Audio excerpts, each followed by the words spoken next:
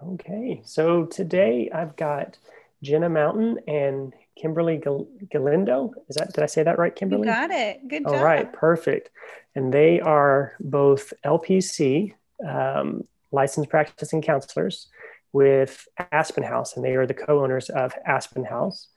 And I wanted to get them on really to continue the conversations I've been having with different practitioners that complement a lot of what I do as a physical therapist that works primarily with people that have persistent and chronic pain, and which a big part of that can be emotional. And so, thought who better to ask those kinds of questions to than lady like you. So, I know Jenna a little bit more on the personal level in the past, Yeah. and just getting to meet Kimberly today. So, I'm going to let them tell you a little bit more about their training, their background. So, Jenna, do you want to go first? Sure, sure.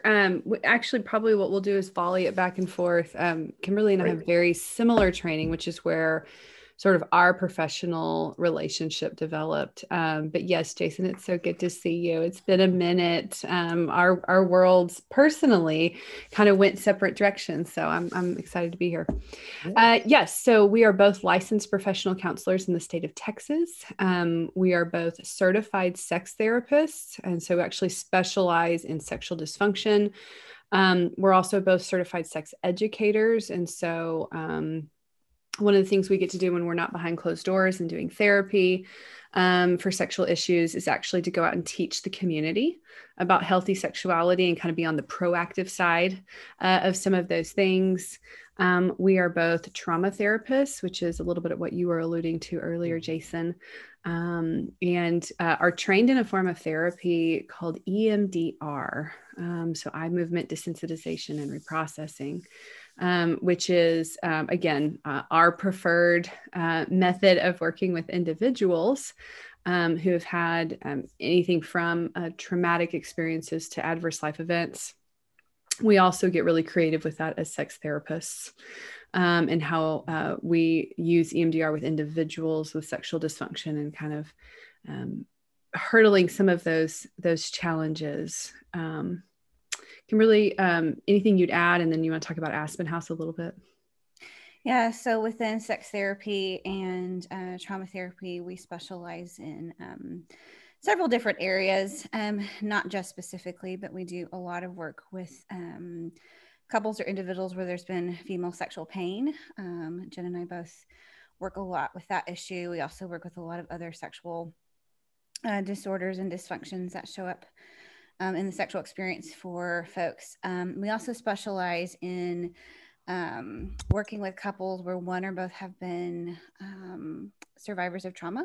They've experienced some sort of traumatic event, which adversely, impacts their sex life, and helping them walk through the healing journey in that complexity of the individual parts of that and the couples parts of that. And so if you can't tell, Jen and I really have a passion for really complex, difficult human experiences. It's like Mm-hmm. very close to our heart, and we have a lot of passion for that.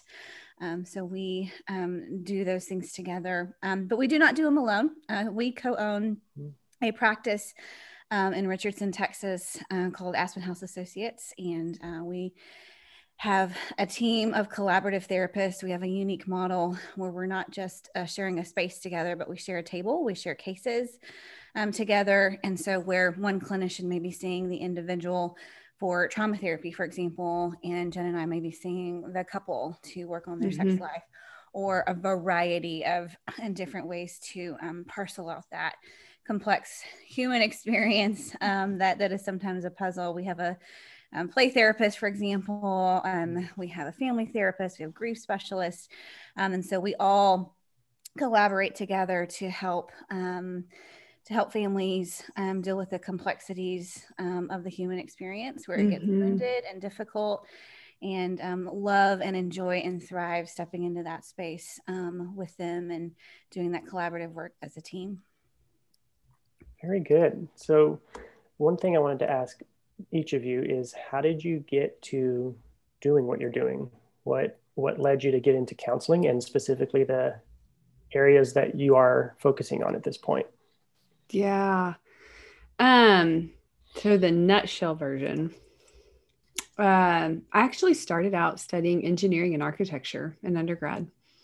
And much to my parents' disappointment at the time, I loved that stuff. I loved the math. I loved the science behind that. I loved the design aspect, and I just realized that I loved people more through a variety of experiences. Some of those in the church, some of those outside of the church, and so I switched to psychology after 2 years of dual degree work in the other. And so I have a 60-hour minor in architecture. So that's the fun part, because nothing transferred. I mean, just nothing transferred to that degree. And so, so that was the point when I realized I really wanted to work with people.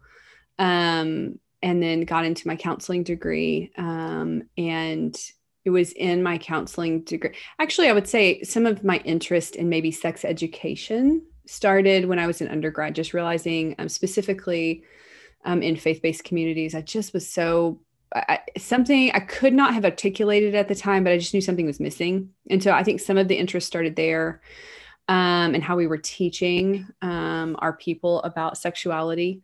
And then when I got into my counseling degree, I found out there was this thing called a sex therapist. I really didn't know that before. And then it was like a dog with a bone. That is what I was going to do. And even had some, I think, mentors that were not as comfortable with sexuality, like, are you sure? And I was like, oh yes, like this is happening.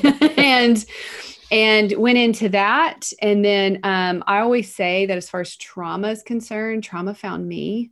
As it does with many, many clinicians. And so I remember Kimberly sitting in class going, yeah, I want to work with trauma. And I remember going, I don't think that's what I want to do. Like, I don't know, that's not it.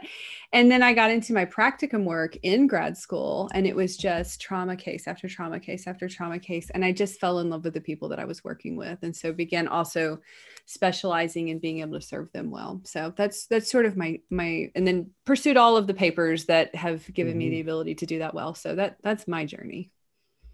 Yeah. And I think if I remember correctly, Jenna, when our worlds were together, I think you were still in the architecture. So you doing counseling was a news to me. Right? Yeah. When been you a showed fun up, jump. Yeah. It's been a fun jump. That's interesting. What about you, Kimberly? What led you to get to where you are? Yeah. So just a love of humanity and wanting to understand the complexity of the human experience. So I originally started off as a music major for about a semester, realized I didn't like that because it was a life of solitude in a way that I didn't care for. And switched over to psychology, fell in love with it. And through undergrad and then post-undergrad experiences, began working in crisis centers, volunteering, even through employment and that kind of thing, doing interpersonal violence, domestic violence, sexual assault, sexual abuse work. And so really had a love for serving traumatic populations for a long time. And so my journey is a little bit reversed from Jenna's. I entered through the trauma door and had been working with and in trauma spaces for a long period of time. And as I sat in front of clients, I heard more and more that trauma has an impact on their body and their sexuality and their relationships and their intimacy. And I'm thinking, okay, so I have this missing piece, and discovered sex therapy and thought, oh gosh, these two things need to go together somehow. And so in grad school began to pursue classes and education in sex therapy. And then from there went on to get my certification in sex therapy, and have just enjoyed that journey of really complex conversations. Talking about trauma and sex therapy. We always kind of joke that we're fun at dinner parties when they're like, oh, you're a counselor. What do you specialize in? Trauma and sex therapy. And then there's typically various responses to those specialties, but just a drive and a desire to step into complex spaces, and not that we can solve them or completely make sense of them, but just to sit well with them. It really is something that I care a lot about. That, or when you sit down next to somebody on a plane, either dinner parties or that. What do you do? Do you really want me to answer that question? I think the plane might be worse, right? Because then you're buckled stuck. in. Where can you go? You're stuck. Yeah. Yep. Yep. It's either going to be a good plane ride or it's going to be really awkward, very quiet, maybe. Right. Yeah. So this whole topic of just the emotional side of trauma, sexual trauma and non-sexual trauma is outside of my wheelhouse in a lot of ways. So I'm excited to be able to ask you guys some questions about this because, Kimberly, you mentioned, part of this being the missing piece. The sex therapy was the missing piece, I think is how you said it to some of the counseling that you do. And it reminded me of, oftentimes when I'm working with patients with chronic pain, persistent pain, complex situations, one of the phrases that I find myself using a lot is, oh, that's a piece of the puzzle. That's a piece of the puzzle. And so there's all these pieces of the puzzle. And as a physical therapist, I can address certain pieces, physicians and a chiropractor, acupuncture, they all have their pieces. And so the emotional side, I think in a lot of ways often gets dropped for chronic patients and persistent patients. Although in the last, I'd say probably, at least from what I've seen, probably in the last 5 to 10 years, research is really starting to, I think, catch up as far as showing how emotional trauma can lead to chronic conditions. And correct me if I'm wrong, maybe even some of those chronic conditions being autoimmune related, and, especially childhood traumas. And I imagine the same with sexual trauma. So my first question to you ladies is, in the clients that you see that come in that have chronic conditions and persistent conditions, whether that's pain or whether that's not pain, what kinds of things or what factors are you seeing that seem to keep those cycles going? It's in our offices, or at least I'll say in my office, it's a really complex, which when it feels negative, it's complicated, right? Conversation, because ethically, we kind of have to stay in our wheelhouse, and we're not medical doctors and we're not medical providers. We are watching something play out before our eyes that we're going, gosh, I'm so curious about that. So, we have to be careful about what we say, what we know causes it. But what we can say is we see really strong relationships with how people with a history of trauma, how it has wreaked havoc in a variety. I don't know if there's a pattern in my office or in what I see anecdotally as far as exactly what it causes. And that is just because I think, just this idea of epigenetics, like it's the play of both nature and nurture. We're walking into our life's experience with different genes that are just waiting to get woken up and fired off in a lot of ways. And so, but I do get really curious about some of those chronic conditions, I'll say, and how much trauma is at play. I think I get real confident that there was a big emotional component when I'm working with someone who has one of these challenges, whatever it is, and I'm doing specifically EMDR with it. And I'm biased. I love EMDR. I think it is just a brilliant approach to working with a variety of issues. And we are focused on a history of trauma. And as we are, the language in EMDR is reprocessing targets, and targets are basically like memories, emotional experiences. It can be a single one, or it can be kind of a bucket of ones that are all related that we call a cluster. And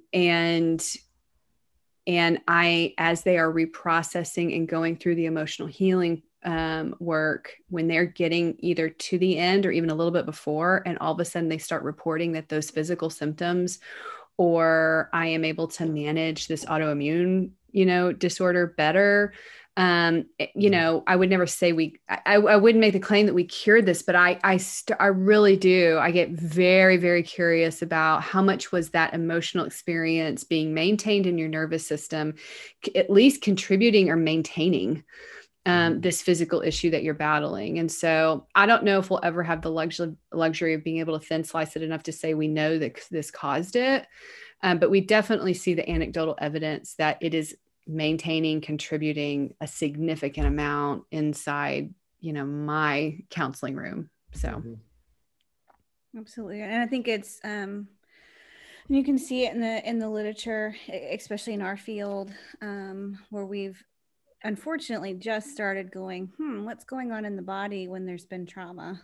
And I know anecdotally, I know research is starting to describe this, where there's traumatic events that happen and chronic conditions are showing up, and it's been such a mystery. And so again, to Jenna's point, I don't know if we'll ever have a formula, but I think there is definitely a relationship, which I think points to the complexity of the human experience and how trauma is stored. I think a lot of times the strategies and techniques in counseling and in psychology have been the mind, the emotions, and then we've kind of stopped there. And one of the reasons why I love EMDR, part of the protocol is, and where do you feel that in your body? And where's that showing up in your body? And tell me what your body's saying. And so I love that we're going to integrate, what Jenna and I would call a biopsychosocial approach, where it's this complex view of the human experience, which includes, hey, I wonder if your fibromyalgia or your vaginismus is connected to your trauma. And though I'm not here to create a formula, I'm not here to be your PT or your MD, but I do hold that in the space as I'm working with clients, because the body, to Bessel van der Kolk's title of his book, the body keeps the score. It's the scoreboard for what's happened. And so, yes, we see that on and on from hey, I have just a headache when I think about this situation, to I've just chronically struggled with this physical condition my whole life. And so I don't think it takes me combing through hundreds of medical journals to see. I think these things are related and in relationship together. Yes. Yeah, and listening to both of y'all answer that question,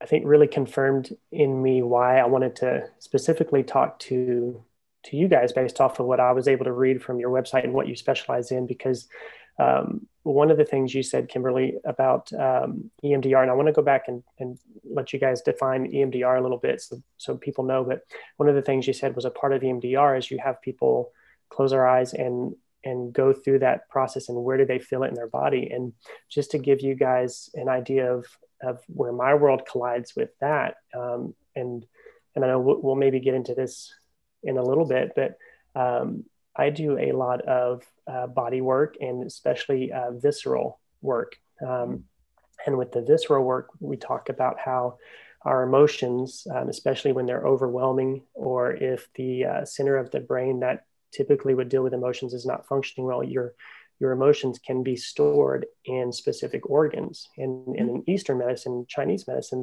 they designate certain organs with certain emotions. And so the other day, for example, I was treating a patient, and one of the things we were getting into was some things that seemed emotional. So we went through, okay, close your eyes, imagine something that makes you feel that anxiety, that emotion, and then where do you feel in that body? And then that can guide me to, okay, well, that may be dealing more with the vagus nerve, or that may be dealing more with the liver, or, and so it's really interesting to hear that. So I want to know more about EMDR. So would you guys tell me more about what EMDR is? What does it stand for?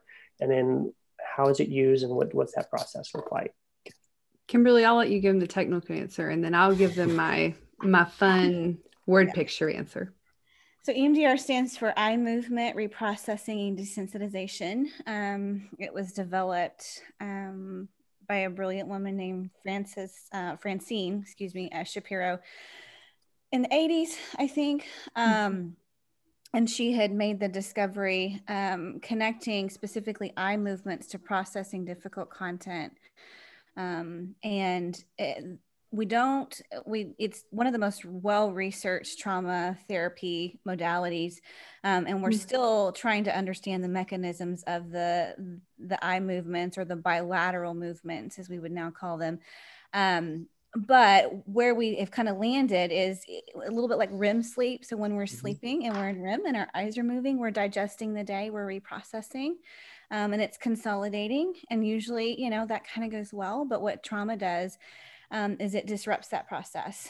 And so we have left and right hemispheres of the brain that do not communicate in the same way as they do when we're not in a crisis or trauma state. And so what happens is we are more in our limbic system, and we're reacting in that space because it has stopped communicating with the part of our brain that says, hey, that incident that happened to you at 17 is over. And so it's unresolved. And so what EMDR does is we pull up that memory at 17. We do some form of bilateral stimulation. Some of us do eye movements. We have since discovered that it doesn't have to be eye movements. And so some of us use, we have tools and resources like tappers that would buzz back and forth, stimulating both sides of the brain, or tones that tick back and forth. So we pull up that content and we reprocess through it, allowing those hemispheres to talk and get to a place where connection is made and the brain goes, oh, I can turn off the fire alarms. The emergency's over. It's back then. I'm here now. And not only that, but the meaning that I have made for the last 10, 20, 50 years is not accurate. I'm not a failure, because a lot of times what happens with trauma is the meaning making. And so what I alluded to before is EMDR is complex. It's not just your thoughts. It's not just your emotions, it's your body. And so even when we're focusing on that target, we're asking all those questions. And so someone, when they've resolved a memory, leave going, oh, I don't feel that in my body as dysregulated as I did before. My emotions have reduced from a scale of 10 to 0. And that meaning that I have no control in the world and I don't have a voice and I don't matter, that's just not true. And so those brains have found truth, those sides of the brain have found truth and have regulated and healed in this really incredible way, which is what we were, I personally believe, created to experience. Trauma disrupts that and it gets it back into order and into congruence. And so it's really, really powerful and used for a lot of issues, but specifically for trauma and what happens inside of the brain. Yeah. When I'm trying to help, because just at first glance, and especially if you don't have any kind of brain or psychology background, it just kind of sounds like brain voodoo. And so when I'm describing it for my clients, I'll ask them if they've ever watched the movie Inside Out, which, surprisingly, a lot of the counselors and therapists of the world like cheered that on. I think all of us were bracing or like, oh, are you going to do this well, Disney? And then we were like, oh, you did this so well. Like, this is so great. But I asked them to think about, it's an early scene in the movie where Riley, the little girl, is going to bed for the first time. And throughout her daily experience, all those little globes are like building up on the wall, right? And they're colored depending on what the emotional experience was. And as she's closing her eyes, you're inside the control center, hearing all the emotions talk to each other. And Joy goes, don't worry, I'll send them off to long-term memory. Like I'll do the thing. And she like hits some button and they start whirling on the wall and ding, ding, ding, ding, ding, ding, ding, and shooting out the back of the control center to the back of the brain to long-term memory.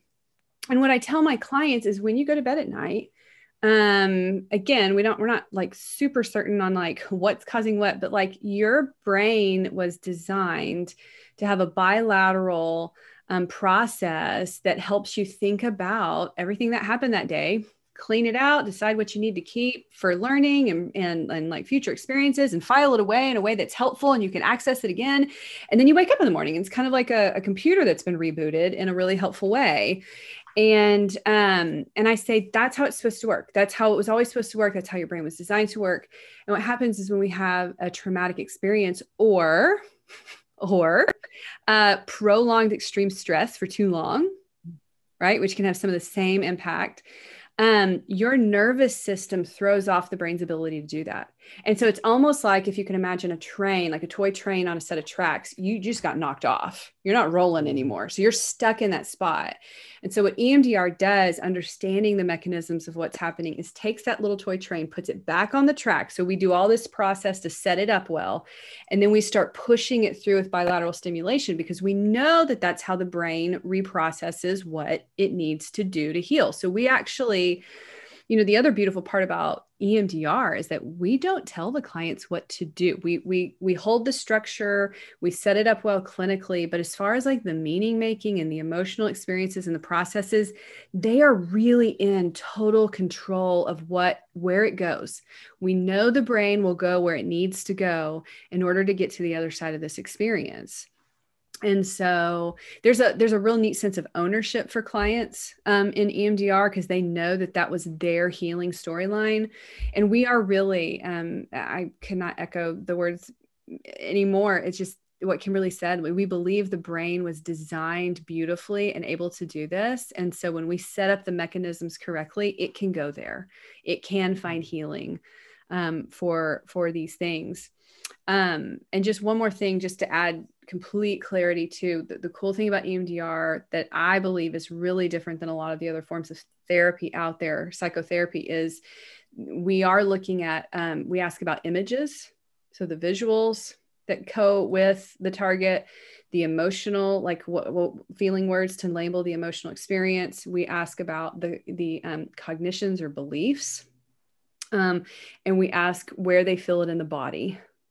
Along with like giving it an intensity level. And so what we do when we're working through the script to assess all of those each time and kind of set it up, we're lighting up the different parts of the brain so that the brain's going to access all of that. So we're not just healing the cognitions. We're not just healing the feelings. We're looking at everything as a human being and going, let's move it through.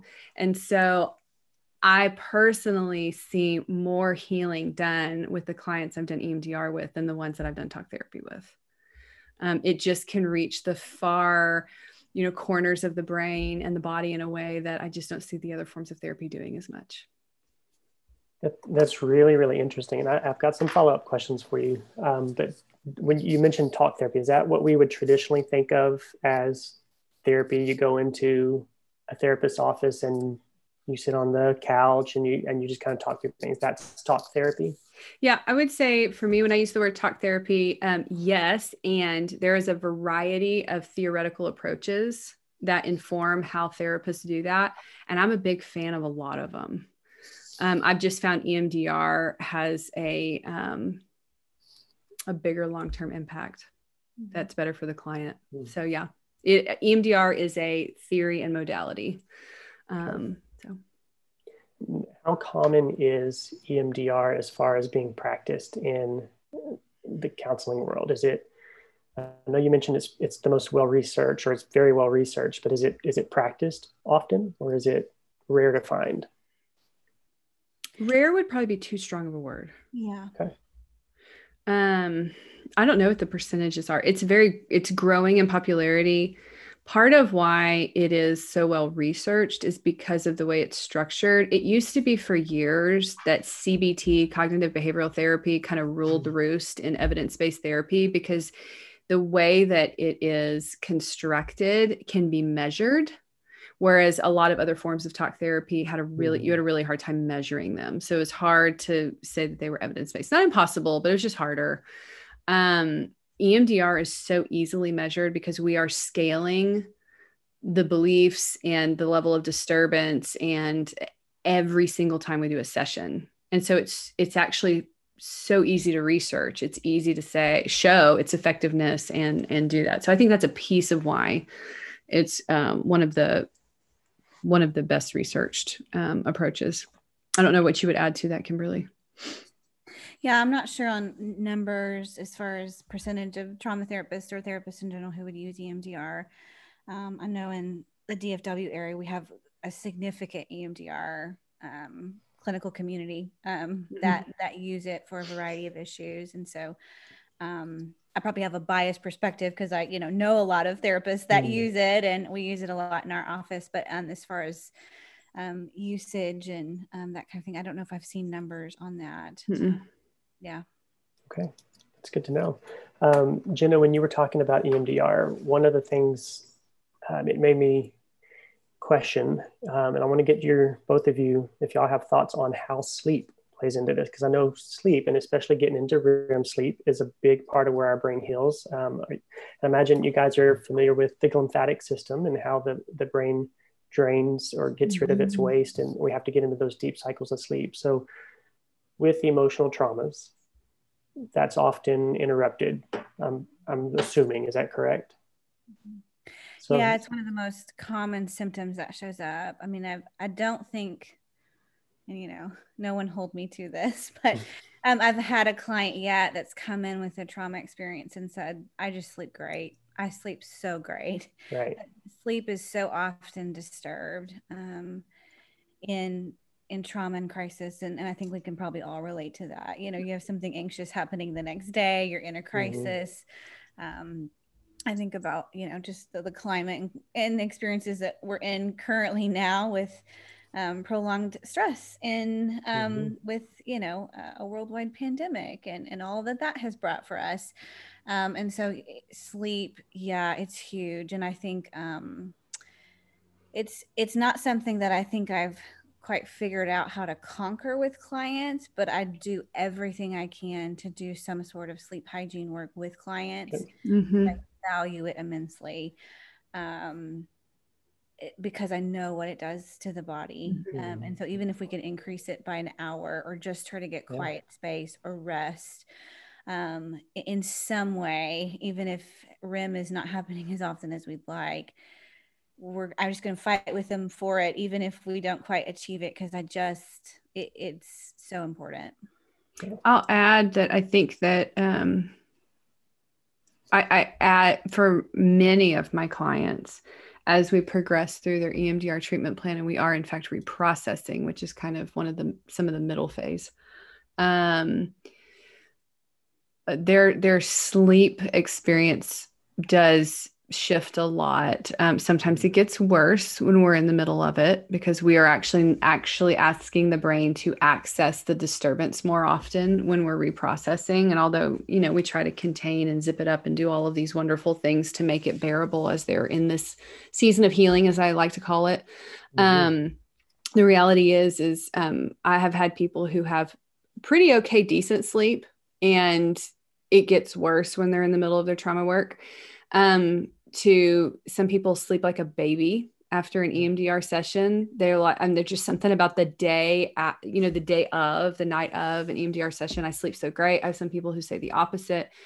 And then I know as people sleep, for many of my clients, as that starts to get better, I'm not saying perfect and, resolved, but as it gets better with healing, because I do see generally that trend, I do think everything else, a little bit of a domino effect in a positive way, everything else can start to fall into place. I mean, their self-care improves, their ability to just do the healing work, to make choices from a place of rest versus exhaustion.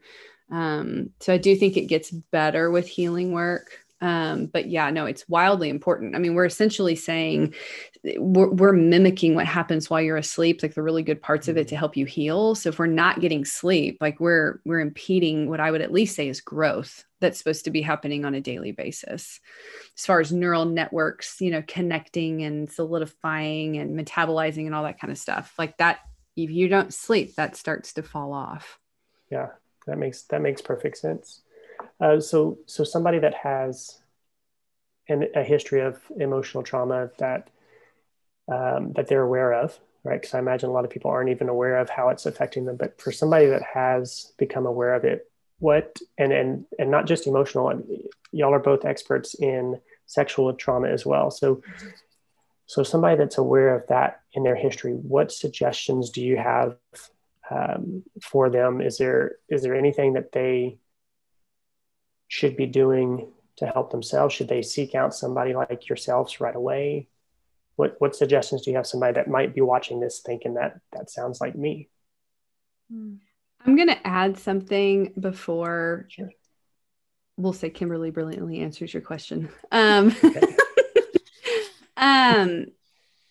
What I often find is that trauma sneaks up and bites most people. Some people go, I have a trauma history, I can clearly name that and whatnot. But what I guess we don't talk about enough is that many people who have had emotional trauma are unaware that they have had it, and that they've had an experience that would qualify as a trauma. Maybe not according to the diagnostic manual, but at least according to their nervous system. I mean, I always say that, like, well, maybe it doesn't hit the diagnostic criteria, but your nervous system acts like you've had a trauma, you know, and that's what we care about, is how you're experiencing life and quality or lack thereof. And so, you know, for a variety of reasons, we either don't pay attention to our body, or, what we can take a step back and clinically or professionally, or someone with a different experience can look at and go, gosh, that's traumatic. That was their normal sometimes. And so they're going, what do you mean traumatic? Like, this is how life is for everybody, right? And so there is a great number of people who would qualify, at least from a nervous system perspective, as having a history of trauma, chronic, complex, single incident, whatever it is, and don't know, like, don't even know. It's not that they're not choosing. They just don't even know that is a reality in their bodies and their stories. And so by the time most people find us, I would say they are in the throes of trauma reactions and symptoms, because whatever creative, and I'm going to say wonderful, survival and coping mechanisms they didn't even know they were coming up with at the time to survive the experience, it has run out of gas. I tell all my clients, coping and survival techniques all have an expiration date. They are not meant to last your whole life. And so typically by the time people find us, they're like, I can't, they feel like they're not surviving well, because they're not anymore, but they've been in survival mode for too long. So I just think it's important to note that as we talk about people coming, you know, people who are aware of having trauma. I think the part of our challenge is most people are not aware that there is something worthy of working on, and that this is not normal. And then I think, to your question, I think when they become aware, I think some of the first steps are, yes, I mean, I would highly encourage counseling. I, you know, obviously I have a bent and a bias for bias. Right. Kind of foolish for me not to recommend that. But I would say a trauma-informed therapist, because not all therapists are informed in trauma in the way that they really need to be. I personally think every therapist should have a little bit of a lens, enough to know when to refer, at least. Just because I have seen the havoc that it wreaks on clients when folks don't know what they're doing. And I think the reality is that's not true. Right. Yeah. And so I think how you know is you need to hear the truth. And that's, trauma therapy takes a long time to heal. It's a long process. Trauma is such a long experience, so stored in the body, that pulling back all those layers takes time. And so if you hear a quick fix, I would walk away pretty quickly. I would want to hear a therapist articulate, you know, mind, body, emotion, relational types of healing. I would want to hear a therapist talk about, you know, things that don't force trust between the client and the client and therapist, because trauma shatters trust relationally for a lot of clients. And so I don't expect a client to walk in and just hand me everything vulnerably with all trust. And there's no expectation of that. There's no even need for that. And so I think when it's sometimes I've heard clinicians, you know, talk about clients being resistant and those sorts of things. And it's like, no, it just, again, what's happened to them is shattered trust. And it is a coping and self-care and safety mechanism that kept them alive and well.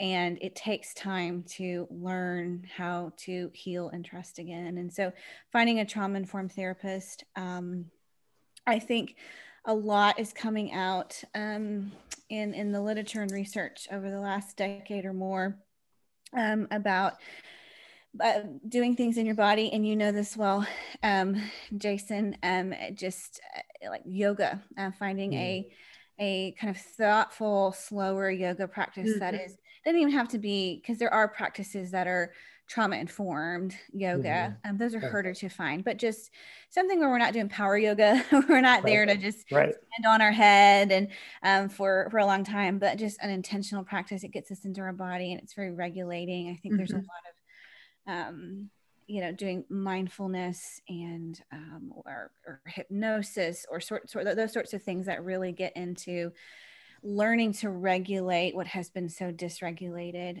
Sometimes it's helpful to have a therapist that walks you through, here's some thoughts and tools and resources. But I think I have found that clients who have a regular kind of body practice, whether that's yoga or just mindfully walking every day or some sort of way of kind of closing out their stress cycles, that's really, really helpful. But yeah, I think I would say start with therapy and start with trauma-informed therapy, because our brains are going to all of that spaces. Where's their body? Where's their relationship? Where's the trauma history, and thinking through that complexly. Yeah. And I love what you said, that, being truthful about trauma, that it takes a long time to heal. And I can relate to that in my world, in that a lot of the patients that I see, I end up seeing them a lot longer. And a lot of that's probably because of what they've been through over time. And I think as, at least as a Western culture, we have lost the ability to suffer. Right. And to know what that means. And we want that quick fix, because there are so many, what seems like quick fixes out there. And so I appreciate you saying that. And I think a lot of people are going to appreciate hearing that as well. Because it is good to know going in, like, this is a journey. This is not you're going to be healed in 2 or 3 visits, or, next week you're going to be feeling much, much better. Yeah. So I appreciate it's that. Nice for me to hear that there's a physical therapist in the world that's making that same statement, because I'll be really honest, as trauma therapists, we get compared to the Western medicine model a lot. And we give clients that are very, very frustrated with the fact that, what do you mean years, and like, they've never had any other professional tell them that. And I'm like, well, that, and again, that's being ethical, and that's being honest, and that's holding space for that. But I do sometimes feel like the Lone Ranger in that, because so many other practices will be like, like 10 to 12 visits, or this is exactly the protocol for this. And there's just nothing about trauma that fits the short-term or overly protocoled model. It's just not. We just have to have confidence in the healing process, but hold it very open-handedly. Yeah, absolutely. And in my world, a lot of the times, these are patients that have been told by multiple types of practitioners, either, you've met your goals, or I've done everything I can for you, or this X-ray or this MRI or this test doesn't show what you're telling me, so I can't help you. And it's frustrating. I imagine y'all get the same thing when you have patients or clients that are coming in like that. So yes, likewise, it's good to hear, because I know that in the counseling world, there's probably varying different styles and focuses. And so it's good to know that. And I think clients need to know that, because just as in the PT world, it makes a difference which PT you end up with and what their focus is and how are they going to be able to help you. I imagine it's the same in the counseling world of, you can't just go to, Kimberly, like you said, like, a non-trauma informed therapist and expect, trauma treatment or trauma to be addressed as well. So I appreciate hearing that as well. Absolutely. There are appropriate times for brief therapy. Trauma is not one of them. Yeah. Well, so as we start to wrap this up, I wanted to give you ladies a chance to tell us more about Aspen House and some of the other services that you offer, some of the other programs that you might have, and then just anything else, any other topics that you would like to talk about or you would like people to know about you. Yeah. I think there's a lot of really wonderful therapists in the world. We're very biased to our team. We tell people we would not have hired them if we wouldn't trust them with our families. So we have a very, very talented team of clinicians. And part of what we do, like Kimberly said earlier, is specializing in the collaborative model where there are multiple therapists with their hands in the bucket of a case, and really working together as a team in order to really address what the challenge is for whatever it is, individual, the couple, the family. And so everyone at Aspen House is trauma informed. Everyone at Aspen House is trained in EMDR.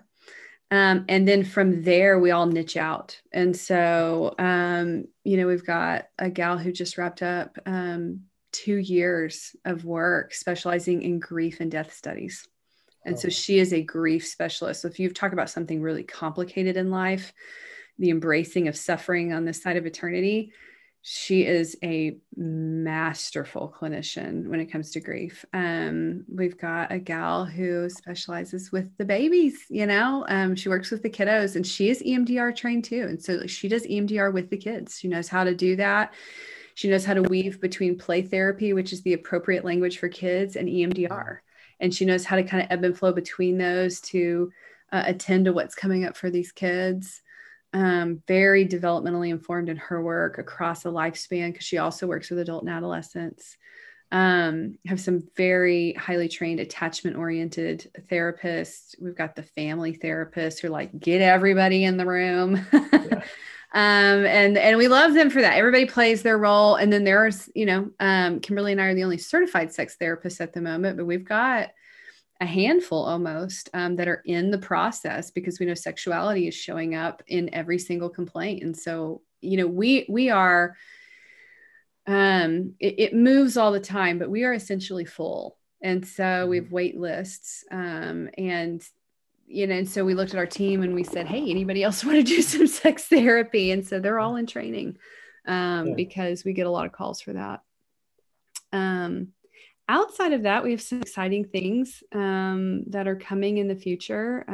We are definitely, we are getting ready to launch a podcast. Kimberly and I are kind of moving into some adjacent areas, professional projects. One of them is a podcast. And so we're excited about that. That'll launch early next year. We're also getting ready to move into the community-oriented online education world. We have done a soft launch this year. Our play therapist put out an incredible, like a little mini course for parents on how to work with their kids' emotions.